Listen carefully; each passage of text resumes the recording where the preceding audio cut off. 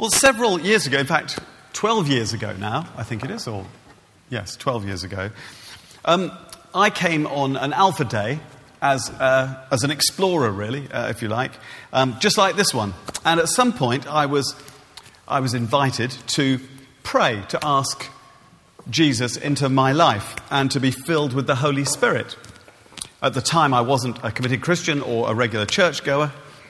And perhaps like one or two of you, something had drawn me on the Alpha course, and there I was 6 or 7 weeks into the course, finding myself on the day away, being invited to kind of take a step of faith. I couldn't see what lay ahead. Perhaps that was just as well, if I'd known I was going to become a vicar. I didn't know all the answers. I had some of them, but not all of them. But I knew that if I was really going to find out what it means to have a Christian faith, in other words, be a follower of Jesus, then I would have to get off the fence and ask him to come and be Lord of my life. There was no other option, really. So I asked him to come in and to fill me with his Holy Spirit, and he did. And I'm so glad that he did, because it's transformed my life in many wonderful ways. There was once a teacher in a classroom of children teaching RE, and the teacher said to the class, "Who believes in God?" And some of the hands went up and went down again. And then the teacher said, "Who believes in Jesus?" And some of the hands went up and some of the hands went down again. And then the teacher said, "And who believes in the Holy Spirit?" And there was a sort of puzzled silence and no hands went up. Why is that? For much of church history, in fact, the Holy Spirit has been perhaps misunderstood, ignored, and there are possibly some good reasons for that. Perhaps the old translations, for example, called the Holy Spirit the Holy Ghost, which perhaps sounded a little bit spooky. People attach the idea of ghosts with supernatural evil, not supernatural good, obviously. But of course, Christianity is supernatural. The God who created the universe out of nothing is supernatural. The God who raised his son from the dead is supernatural, obviously. Must be. You know, some people have been known in the past to say, "Cool, we don't want anything supernatural happening in our church," which is a bit like saying we don't really want God in our church, isn't it? If you think about it, that's ridiculous. But the Holy Spirit's also been resisted. I heard a story about a new Christian who'd come to faith somewhere, and they were up in London and they saw a church, walked in through the door, joined the service there. It was perhaps and they were very excited about their new faith, and while they were singing, they were lifting their hands and saying "Alleluia," and they were really thrilled with their new faith. And the old church warden walked up, tapped her on the shoulder and said, "Excuse me, madam, we don't have any of that in here." And she said, "But I'm so excited. I've just found my faith. I'm so excited." And the old church warden said, "Well, you certainly didn't find it in here." So the Holy Spirit has been ignored, resisted, and misunderstood. But in fact, the Holy Spirit is not only very real today, but goes right back to the beginning of the Bible. And in this next 20 minutes, we're going on a journey from the very beginning of the Bible to the very end, although we will miss out 1 or 2 pages in between. So let's turn to the very first verse of the Bible, Genesis chapter 1. The third person of what we call the Trinity, God the Father, God the Son, and God the Holy Spirit.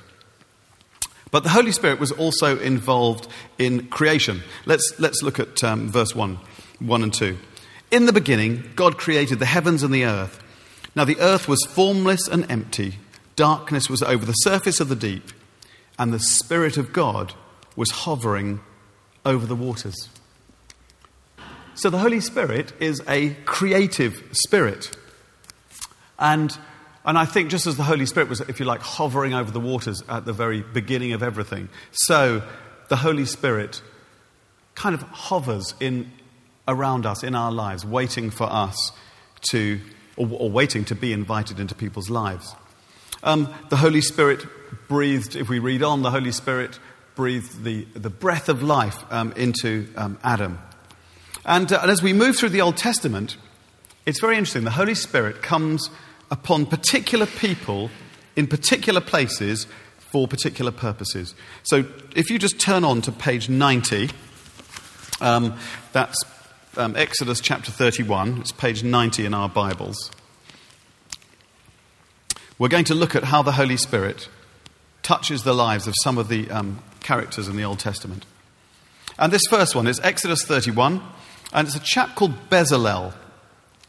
And if we read from the first verse of chapter 31, we see that it says, "Then the Lord said to Moses, 'See, I have chosen Bezalel, son of Uri, the son of Ur, the tribe of Judah, and I have filled him with the Spirit of God, with wisdom, with understanding, with knowledge, and with all kinds of skills, to make artistic designs, to work in gold and silver and bronze, to cut and set stones, to work in wood, to engage in all kinds of crafts.'" And so in this particular example, the Holy Spirit comes upon someone to inspire them for creative art. And of course, over the years, there have been fantastic artists, composers. We think of Handel and Bach, who are people who are men of faith, inspired by the Holy Spirit to write the most beautiful music to the glory of God. So there's one example of the Holy Spirit's work in someone's life, in this case, to inspire someone for artistic work. If we turn on to, we'll leap ahead a bit to page 248, and we're going to look at a man called Gideon. It's page 248. And we're going to look at chapter 6, but verse 14, starting at 14 and 15. And in this, Gideon, who's an Israelite, Gideon has been chosen by God. The Israelites are under threat by their enemies, is the background to this. And God decides to choose Gideon to lead them, the Israelites, against their enemies. And this is what Gideon says at this point. So, verse 14, "The Lord turned to him and said, 'Go in the strength you have and save Israel out of Midian's hand. Am I not sending you?' What does Gideon say back? He says, 'Pardon me, my Lord.' Gideon replied, 'But how can I save Israel? My clan is the weakest in Manasseh, and I am the least in my family.'" Gideon's response to God is, "You're joking. I'm just a weed. I'm not the person to do this." And but if we read on to verse 34, which is on the right-hand page, about halfway down the first column, verse 34, what happens? "Then the Spirit of the Lord came on Gideon, and he blew a trumpet, summoning the Abiezrites to follow him." And the long and the short of it is that Gideon goes on to win a great victory for Israel against their enemies. So Gideon is given courage by the Holy Spirit. His position to begin with is, "God, I'm not up to this. I couldn't possibly do this." He's filled with the Holy Spirit, and all of a sudden he has great courage, and Israel, he goes on to lead Israel, become a great leader, in fact, and win a great victory for Israel. Okay, let's move on a bit to just a few pages on to page 259, and we're going to look at Samson. Quite a few people are familiar with the story of Samson and Delilah, and so we're on page 259, and the backdrop to this is that Samson has been captured and tied up, and the Philistines are bearing down on him, and they have only one intention, and that is to kill him and murder him. And we're in Judges 15 and chapter 14. "As he approached Lehi, the Philistines came towards him shouting, 'The Spirit of the Lord came powerfully on him.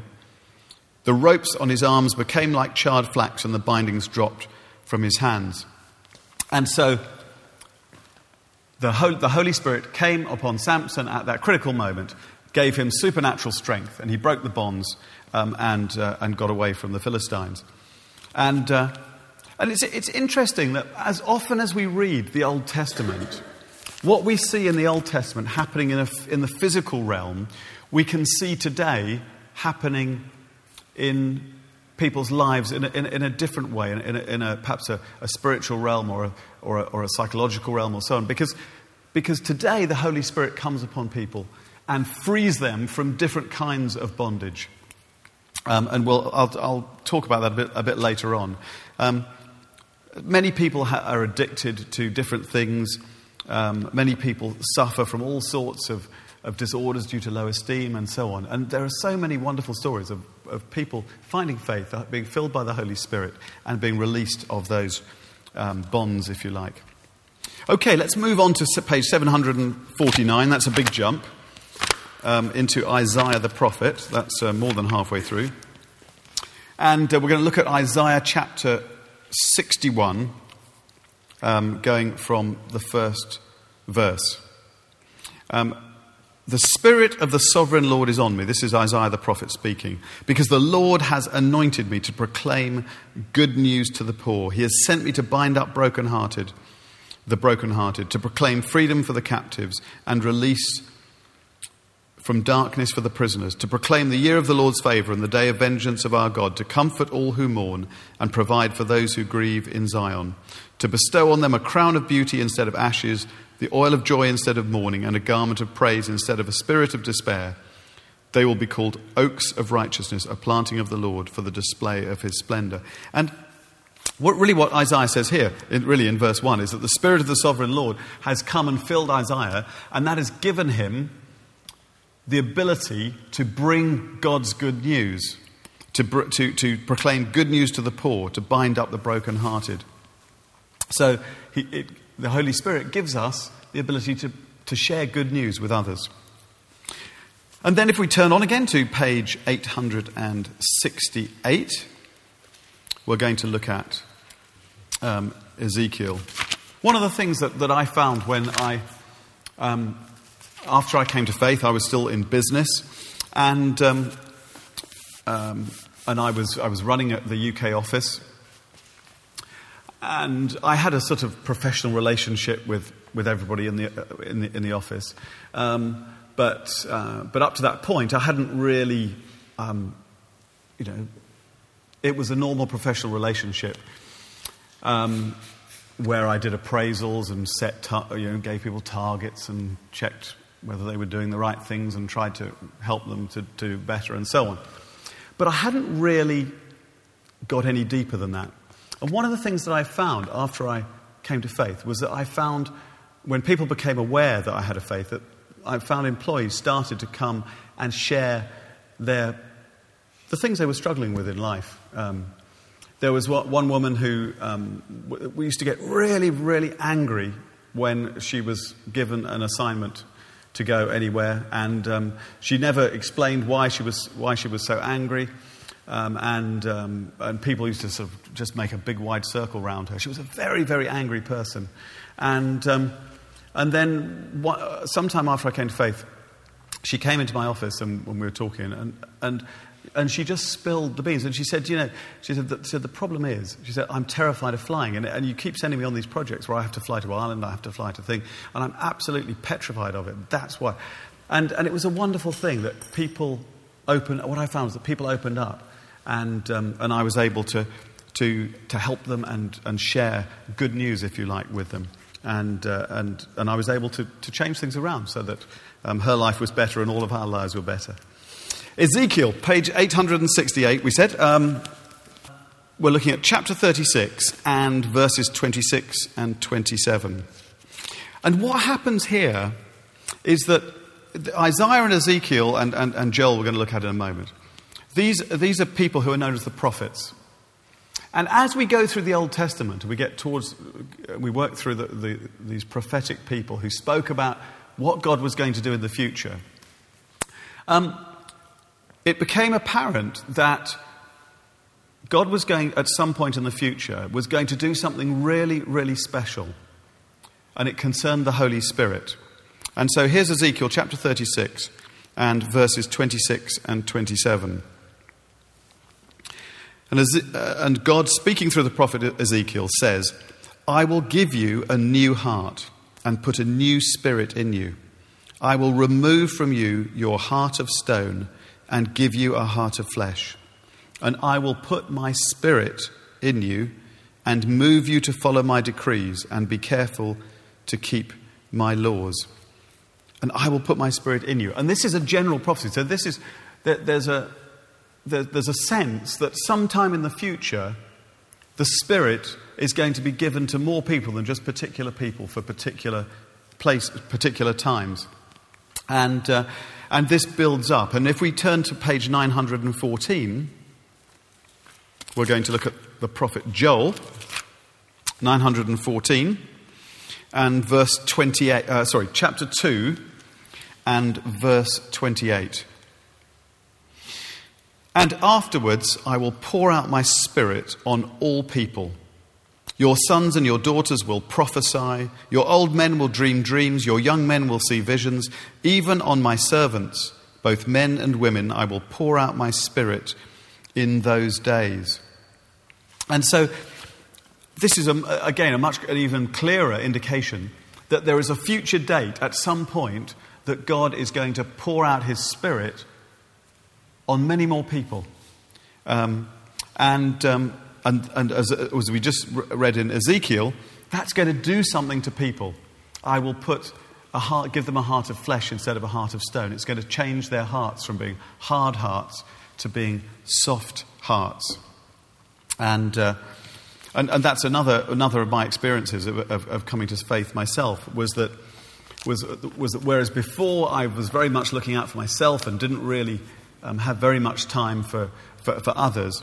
I found, after I found faith, I found myself getting involved, going out and helping the homeless with the sandwich and the soup run because my heart had been softened towards people who in need. I went and did some work for a charity called the Besom Foundation in London, which gives food and clothes and furniture and all kinds of things, a bit like CCA here in Reading, to deprived families in London and so on. And it wasn't because I was trying to earn points. It was simply God had changed my heart, and instead of just thinking about myself, I started to think about others, and that's the work of the Spirit in our lives. So we've had this prophecy from Joel that one day the Spirit is going to be poured out on all people, but there was to be a very long wait. Because that's the last reference we're going to look at in the Old Testament at this time. We're going to flick on to the New Testament, page 1025. And what we're looking at now is we're going to look at the events surrounding the birth of Jesus. And what happens is that around the events of the birth of Jesus, there is suddenly a dramatic increase in the activity of the Holy Spirit. So if we look at, first of all, with John the Baptist, and we look at Luke 1 verse 15. This is where the angel has appeared to John the Baptist's parents, predicting that he's going to be born. And this is what he says: "For he will be great in the sight of the Lord. He is never to take wine or other fermented drink, and he will be filled with the Holy Spirit even before he is born." So the first thing is the announcement that John the Baptist will be filled with the Holy Spirit from birth. And then we move on to, over the page, just one page over, to verse 35. And this is the angel has appeared to Mary to tell her about the impending birth of Jesus. And the angel answered in verse 35, "The Holy Spirit will come on you, and the power of the Most High will overshadow you. And so the Holy One to be born will be called the Son of God." The Holy Spirit is involved in the birth of Jesus. And then if you just look further on down the page at verse 41, the Holy Spirit comes upon Elizabeth, Mary's cousin. "When Elizabeth heard Mary's greeting, the baby leapt in her womb, and Elizabeth was filled with the Holy Spirit." So there's great activity of the Holy Spirit around the birth of Jesus. Then on the right-hand page, 1027, where it says Zechariah's song,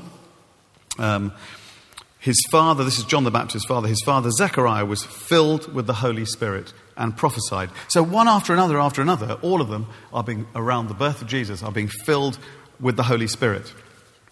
And then if we turn over the page again into chapter 3, John links the Holy Spirit with Jesus.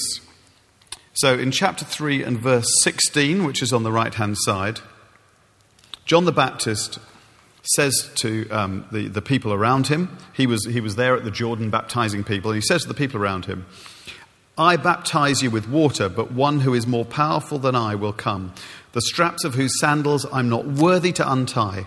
He will baptize you with the Holy Spirit and with fire."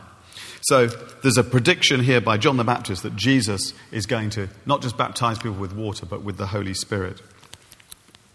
And then if we turn over one more page again, we come to Jesus' temptations in the wilderness, where the devil tempts him in the wilderness.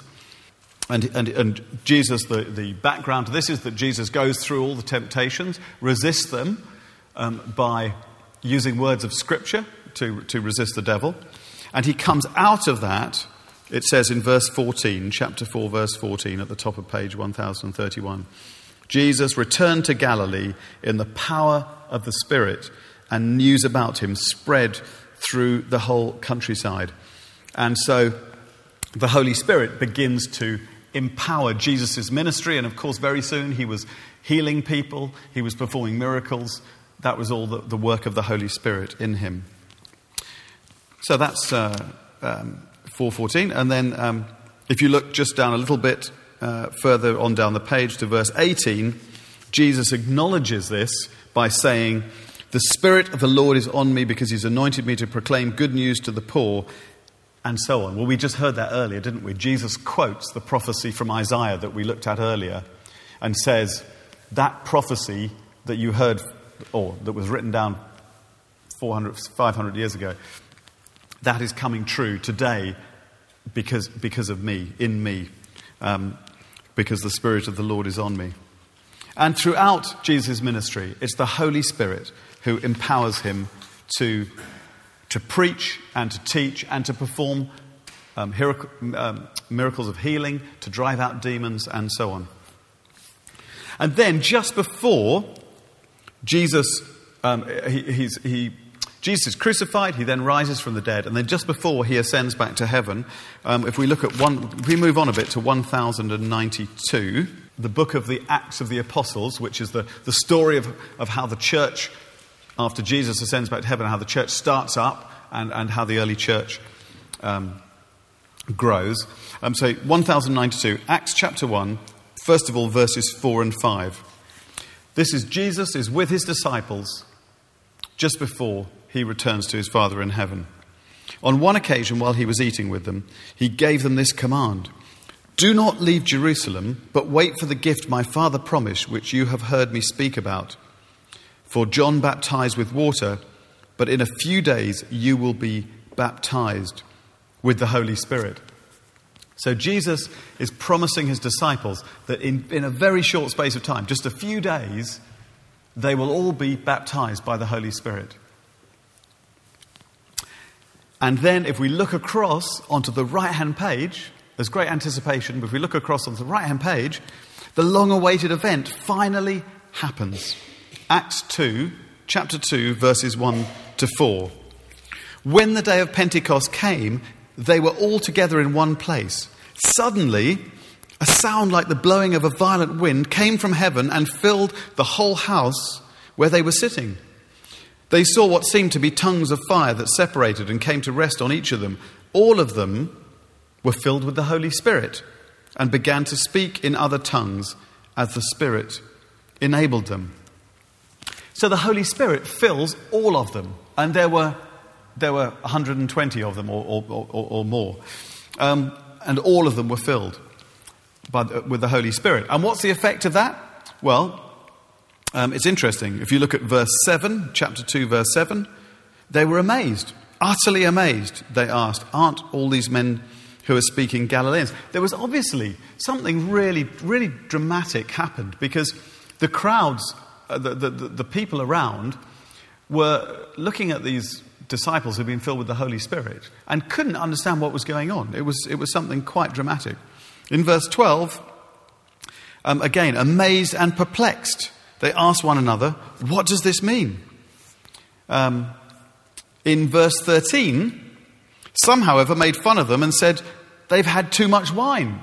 So it was so dramatic, this filling of the Holy Spirit, that to some people, they actually appeared drunk. But of course, they weren't drunk. Peter, who's quite a rock-solid guy, stands up to explain what's happened. And in verse 16, on that right-hand column, in fact, verse 15, Peter points out that these people are not drunk. It's only 9 a.m. How can they be? And verse 16 says, no, this is what was spoken by the prophet Joel. In the last days, God says, I will pour out my Spirit on all people. In other words, and he's now quotes that, again, that prophecy we read earlier from the prophet Joel. This is it. This is the moment. God has poured out his Spirit for all people, just as Joel had predicted that he would. And from then on, verse 22, Peter stands up in front. The huge crowd has gathered now in Jerusalem because there's such a kerfuffle going on. Peter stands up and he explains to them the whole story of the gospel, if you like, of Jesus, who he is, and so on. From fellow Israelites, listen to this. Jesus of Nazareth was a man accredited by God to you by miracles, wonders and signs. And so he goes on and he explains who Jesus is and what this is all about. And if we turn over one more page and we look at verses 38 and 39, in fact, I'll start at 37, because what's happened is Jesus has gone right through explaining who Jesus was, the Son of God, and then he said, but guess what? You crucified him to the crowd, more or less. He's saying to the crowd, you called for his crucifixion. And so, verse 37, when the people heard this, they were cut to the heart and said to Peter and the apostles, brothers, what should we do? And Peter replies, repent and be baptized, every one of you, in the name of Jesus Christ for the forgiveness of your sins, and you will receive the gift of the Holy Spirit. The promise is for you and your children and for all who are far off, for all whom the Lord will call. And so what we realize at the end is that the Holy Spirit is for all people, for all believers, and for all time. The promise is for you and your children and for all who are far off, for all whom the Lord our God will call. The Holy Spirit is promised for every Christian believer who turns to God. So we live in the age of the Spirit. Jesus returned to his Father in heaven and left us the Holy Spirit, sent his Holy Spirit, and we live in the age of the Spirit.